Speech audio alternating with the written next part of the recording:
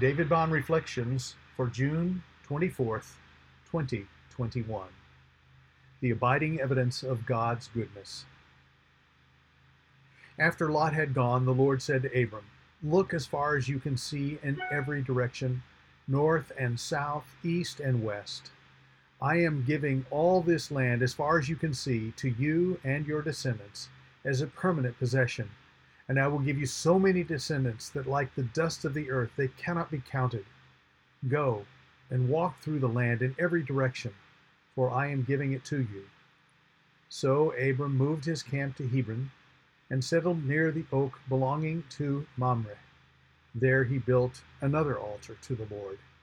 Genesis 13:14 through 18. So you and God wasn't enough. These words from my Christian counselor sunk deeply into my heart. I was recounting an experience in which I felt overlooked and unappreciated. It seemed to me that I had gifts to give that were neither recognized nor utilized at that time. A fellow pastor was in the spotlight. I was in the shadows. My counselor's work brought unexpected challenge to my self-pity and envy. Those words were needed as well. For there are plenty of times when a less qualified person gets the promotion, a less gifted musician gets the limelight, or the person who just happens to be standing there gets the call, or she knows someone who reaches across all the other candidates to make her choice. Sometimes we are left standing alone.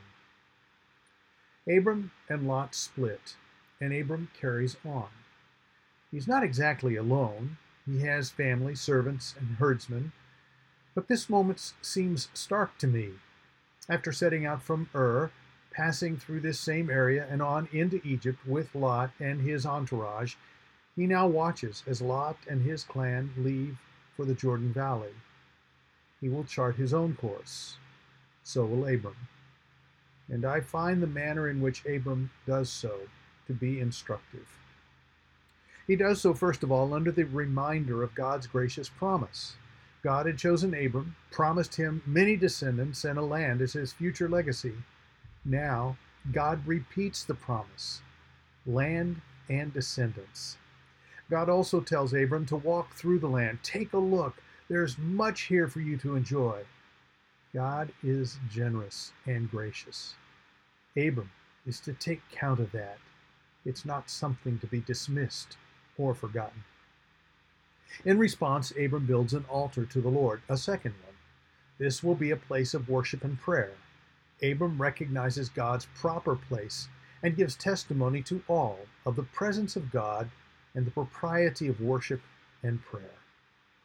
For us, these same lessons apply. God has made gracious and generous promises to us. He has promised us eternal life in a new heaven and a new earth. Jesus promises that when we pray in his name, God answers. He has done all this before we've done anything to gain his consideration. God is truly worthy of our worship and ready to hear and answer our prayers. These gifts and the evidence of his faithfulness are worthy of our remembering, recounting, and deeply thankful regard.